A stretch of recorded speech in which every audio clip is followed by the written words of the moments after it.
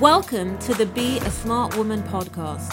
Everyone has their own story to tell, and you never know what impact your story might have on someone else's life.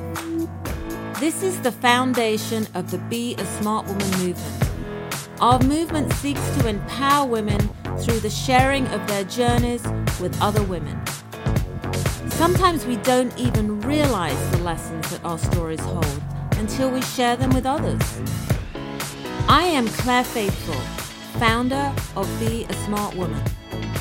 And it is my hope and dream that this podcast will illuminate personal lessons for you, the way listening to other women's stories has inspired me for years. We are so glad you are here. Let's enjoy this journey together.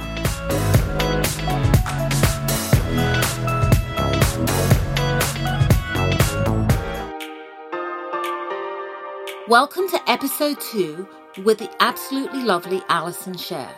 Alison is the renowned author of the Millennial's Guide to Changing the World and #1 expert on this subject. In this episode, we will be discussing in more depth the power of the millennial woman and how they can change the world. About the youngest elected congresswoman, Alexandria Ocasio-Cortez, the difference she is making as an empowered smart woman, and how it is time for all women to stand up for themselves and make a difference. Welcome, Alison, to the show again. Oh my God, we are so lucky to have you back.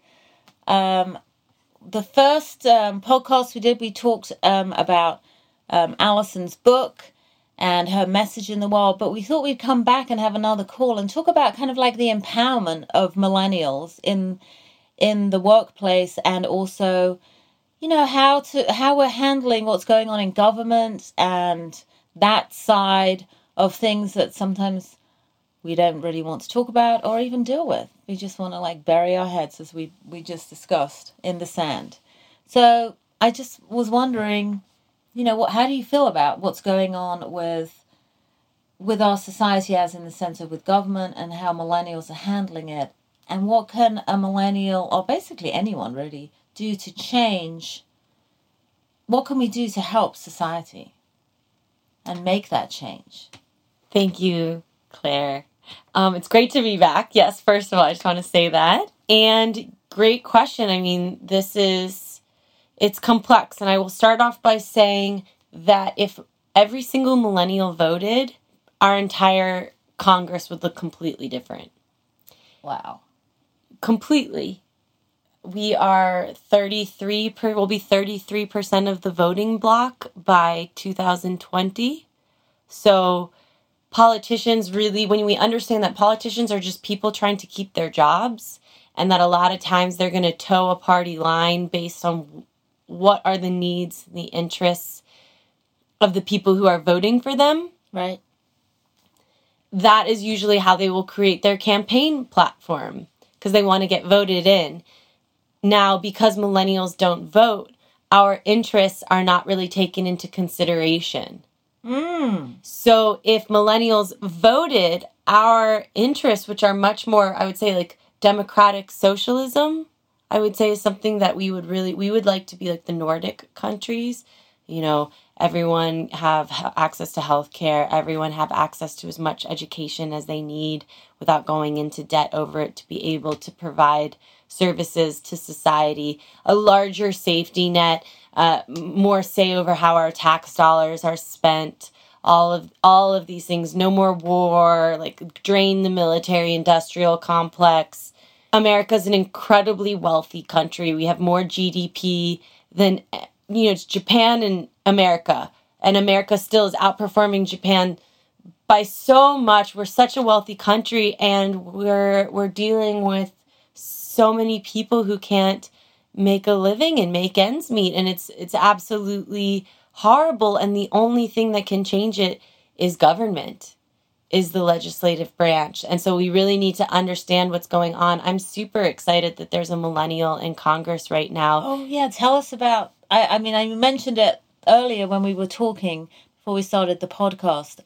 Tell me about her. Tell us a little bit about her. So her name's Alexandria Ocasio-Cortez, and she is on a Democratic Socialist platform. She's completely grassroots funded. So that's another thing, is she didn't get any of her campaign money through corporate donations, which is another thing we're seeing, is that the corporations are running the legislative branch because all of the representatives their marketing budget to get into office was paid for by these corporations, so they have to represent their interests. So she found a way to really bypass all of this corruption and really be a congresswoman who is representing us and our needs. And we're dealing with this really interesting Donald Trump presidency that has shown us a lot of very disturbing things about how our society is run, about patriarchy, about fraud, about sexual misconduct, about unfettered capitalism, about this whole good old boys club. You know, when you're at a Congress table and every single person making a decision for women's reproductive rights is a man, that's a problem. An old white man. Like, that's a problem. You look at the Canadian Parliament, and the person who decides about youth issues is a youth person. The person who decides about a diversity initiative is an African American. A person who decides about women's reproductive rights is a woman. Yes. You know, people who actually understand the perspective. It can't be these out of touch old men who are just running from this very strange way of looking at the world that is myopic. Ultimately, it only applies to them, and they are the minority and we are the majority. But until our needs are represented in Congress, our rights are going to be continually stripped away from us, and the standard of living of the average person is not going to be taken into consideration. And if the millennials just voted or ran for office as they feel called, this congresswoman that I'm talking about, she was a bartender before she was put into office. And what we saw during midterms was a much higher voter turnout. We now have two Native American women in Congress. Yes, that's so wonderful. It's going to start diversifying, and these people who are embodying integrity, who do care about the people, who do believe that there is a different way to run this country, the wealthiest country in the world, that we don't have to have poverty. We don't have to have a bunch of sick people. We can be leading the world in alternative energy initiatives. All of these things, America can be this, and we can be this quickly once we start having politicians that represent us. And I think, you know, millennials, like we were saying in the previous podcast, that we want to be hippies, or like we feel so alienated and disenfranchised by the system. And then there's also like a youthful rebellion that's part of it too, where you're like, down with the system. But we ultimately need systems, and this is the one we've got. And there's an element to it where we have some agency inside of it. And if we just abandon it because A, it's too complex to understand, we think it's too complex to understand. B, we feel like we don't have any power in it because that's what we've been made to believe. And C, we've, given up hope, maybe. Given up hope that, nothing is going to change, and things are changing. We're starting to see these people who are millennial women, a Hispanic millennial woman who is standing up. And when you listen to her, she makes complete sense. Complete sense. And so that's a woman that's really showing us that, you can be a smart woman and you can make a change, and you don't have to be stuck in a box. And you can be 20, how old is she? 27. 27. I mean, that to me is like, oh my God, I'm so excited. Because I think that basically says to all of us out there, it's like, no, we can make a difference. We can make a change. And Yeah, I love it.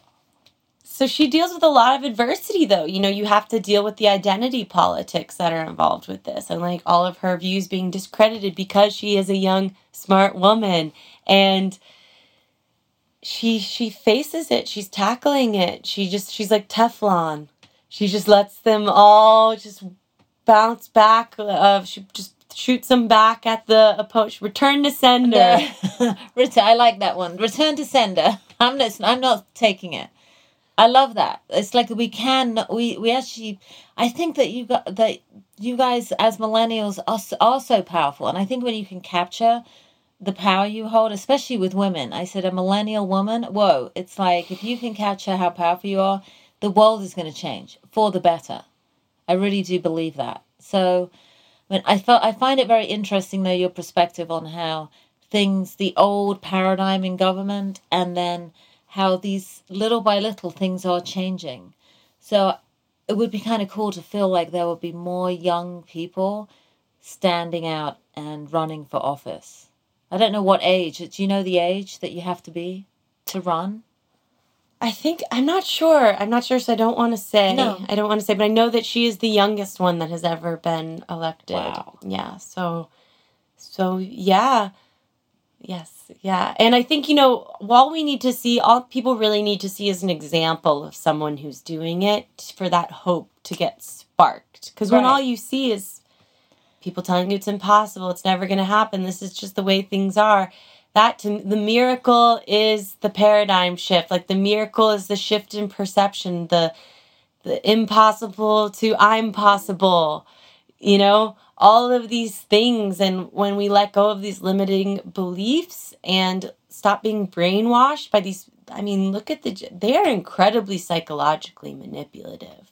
Incredibly psychologically manipulative, like what we're seeing with some of these men who are running this country.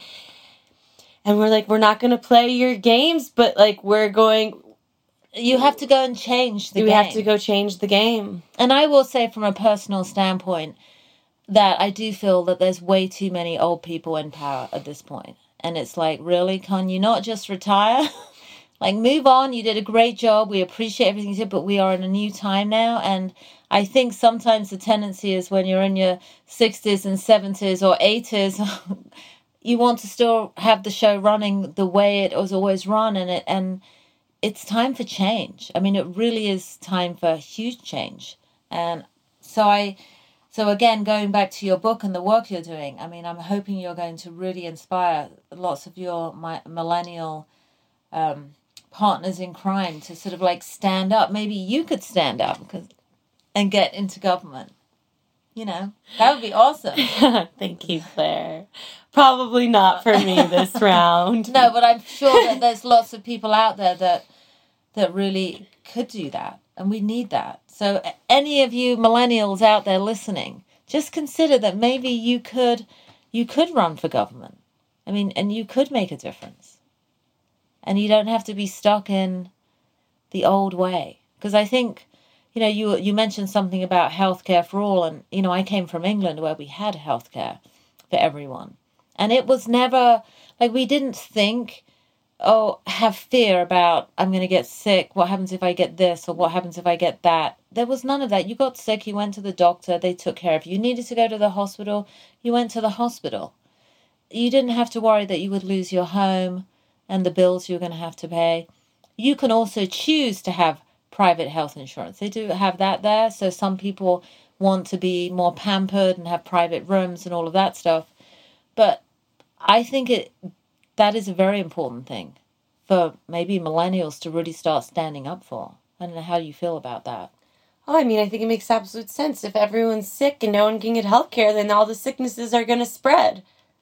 Right. It makes sense it's an issue for rich people too. It's like who likes that? Going outside and seeing sick people who can't get help. And another thing is like if you get sick and you have to drain your entire life savings on healthcare costs, that's ridiculous. That's what I feel. I see people I know who have had, say, that maybe their wife had cancer and then they used all their money because they didn't have the right health insurance to cover all the expenses. So then they've lost everything. And I actually know people that like are living in a very, they're in their 70s and where they should have had a much better quality of life, they're not because they've had to put all their money into paying healthcare bills. And so I think that would be a really great thing for millennials to start standing for, because clearly our generations it's not worked out here in this country.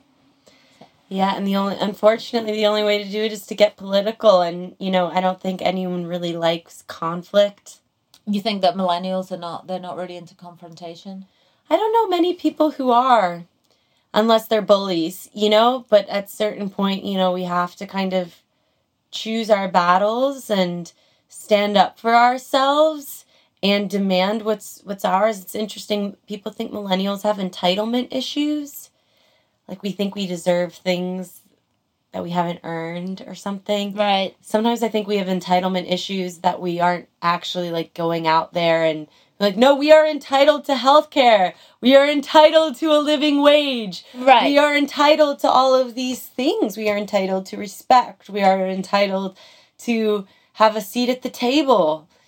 All of these things. So yeah, it's very interesting. And unfortunately, we don't learn about these things in school. There was a funny meme going around, and it was like the American education system. And it was like, there's like this guy yelling in your face, and he's like, E equals MC squared.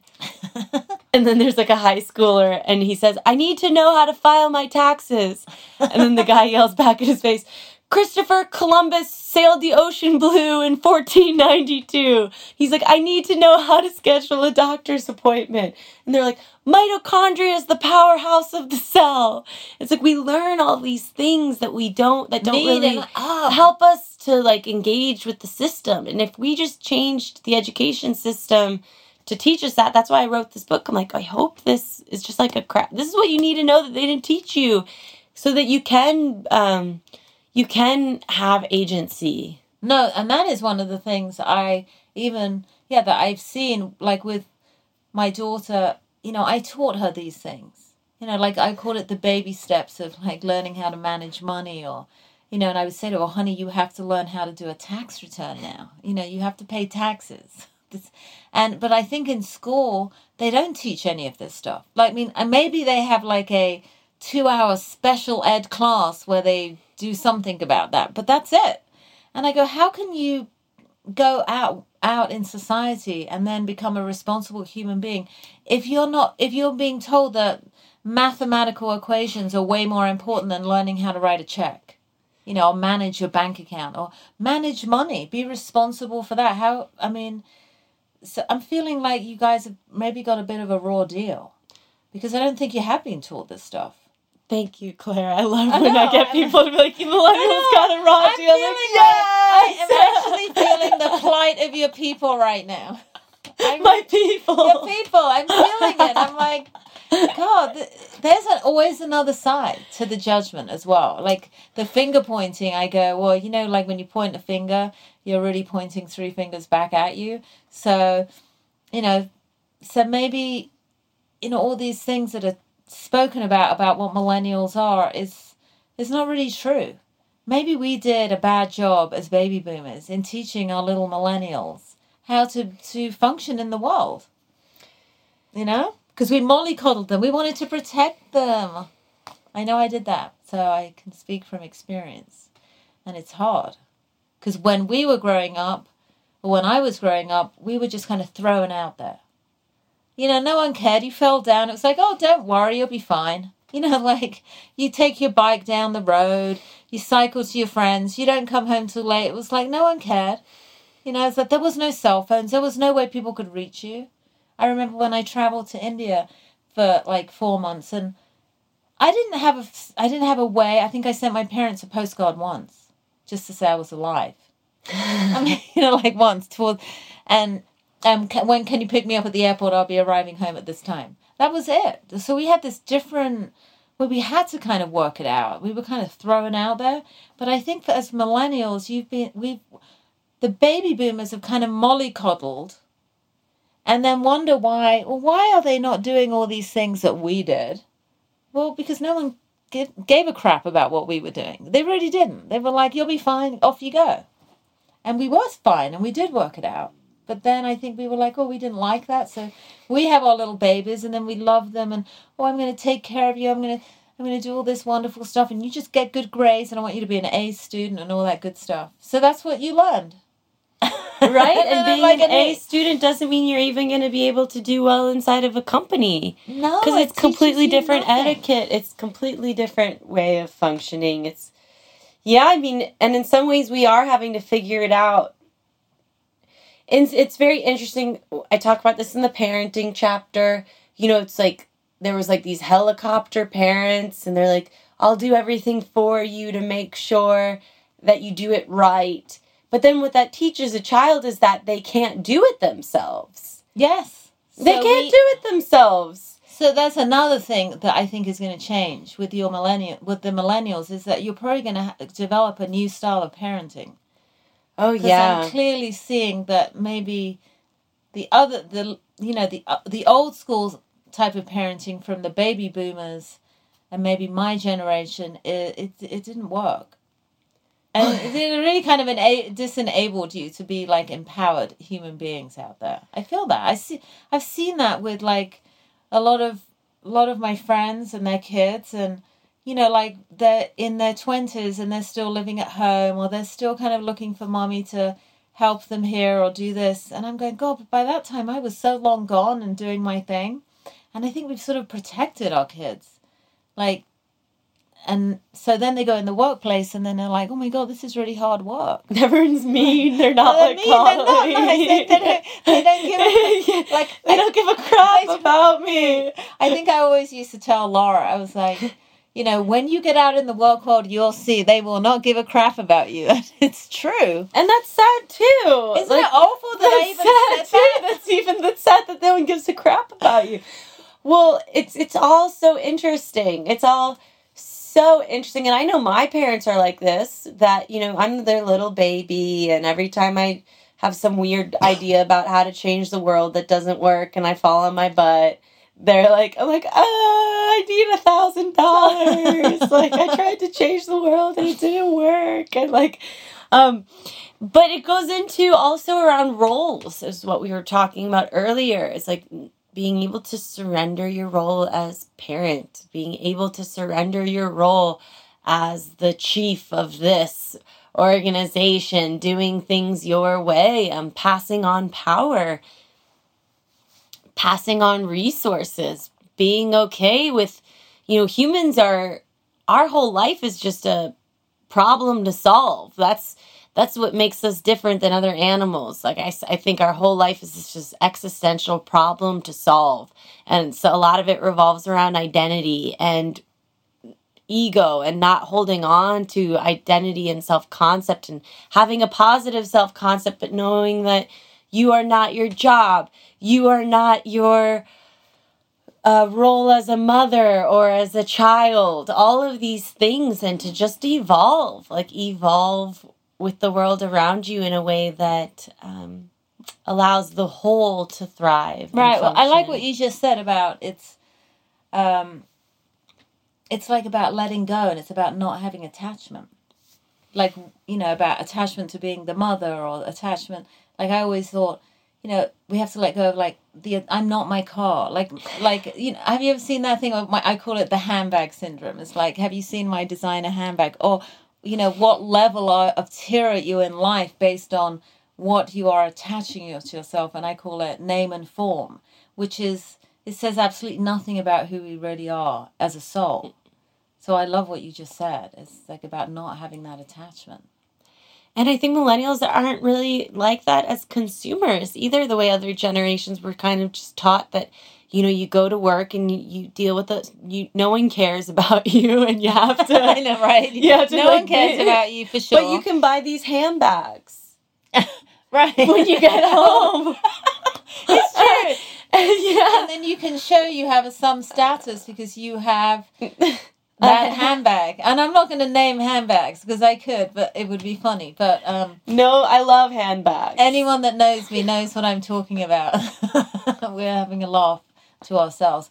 But I think that's a great analogy anyway for me. The cars and the handbag, the status symbols. That I think that's a very baby boomer thing. But I think from what I'm seeing of millennials, you're right, they don't seem to care about that so much. It's not as important. No, it's certainly not going to compel us. It's not going to be the reason why we work somewhere where we're not treated well just to be able to buy the handbag, and I think what we're seeing is because millennials were not driven by money the way other generations were, we're much more like we want to buy experiences. We care about that. We care about being happy now because we're trying to solve the problem of unhappiness. Why are we unhappy? How can we be happy? How can we have purpose? And what we're seeing is that because of that, we're not having kids. We're not getting married. Right. So there's another change there. And I think with this whole concept of even marriage outside of a capitalist framework, outside of, you kind of I feel like people settle down to have families. They get married because they want to have a family. I think millennials are really questioning, do I want this? What does it mean? Was my family even genuine? Were my parents married for love, or was it because of a social norm that they thought that they had to subscribe to? That's the other thing. Millennials have grown up with a lot of broken families. Oh, because the baby boomers, sorry guys, we're not great at staying in those committed relationships. And millennials certainly are not either. And we're trying polyamory. We're trying all these different ways. And it's an existential crisis what's going on between men and women. And how can we get along? And I think we're really finding that as soon as you get into a partnership, because it's not just like women have more rights, we have a voice now. We're going to say, hey, dude, I'm not just going to cook you dinner I know. and do whatever you say. I have needs, I have feelings. The men are in crisis because they're like, feelings, I've been socialized to not have these things. And the women are wanting nurturance, and the women are wanting to be equals. And so what I find is when you get into a romantic container, you're often confronted with gender issues, and there's even just biologically and psychologically a lot of differences between men and women that we don't even understand, that causes a lot of misunderstandings. Right. And then you're dealing with your childhood stuff. All that stuff starts to pop up, and we're kind of do I want to look at this? Because I think marriage is becoming the spiritual reason for getting married, is to get to the bottom of all of that stuff, to make peace between man and woman, to heal that, to be loved the way that you always wished you were growing up, now that you have a choice of who's closest to you in your family, and your chosen family, your intimate partnerships. And we're we're figuring it out. We don't know. It's a different type of sink or swim where we're just No, because I think when I was growing up, it was pretty much expected that, I'm going to get to a certain age, get married, have 2 kids, and go on vacations and, have a little house. And that was what I was expected to do. Now, I did not do that. I did break all the rules. I think I could be a millennial in advance, 20 years ahead of the curve, because I think I did a lot of that stuff, I didn't get married, I had a baby, then I got married, then I got divorced, then I had to learn all of that, all of those things. And in retrospect now, I thought, wow, if I had a different understanding, except from you have to get married and you have to do this, which is probably why I rebelled, I may have done things a little differently, I think. But I feel like we haven't been very good teachers to our children. So I agree with you. I think you're kind of out there trying to work out, well, do I really want to have that? Look at what my parents just did. That wasn't scary. So great. It's scary. And sometimes they do stay together, but they don't really like each other. So I think that's even worse. So I feel for you. Again, I've said this before, but I feel for your people. Thank you. I really do. Anyway, Thank you so much. It's time to wrap it up for today. And that was a fabulous podcast. I look forward to interviewing you again and having you back on our show another time. Thank you so much, Alison Sher. You are amazing, wonderful. We love you. Thank you, Claire. Bye-bye. Thank you so much, Alison Sher, for being on the Be a Smart Woman show again today and inspiring women everywhere to believe in themselves and recognize the power they hold within. The difference we can all make one woman at a time to change our world. You can find out more about Alison by checking out her website, www.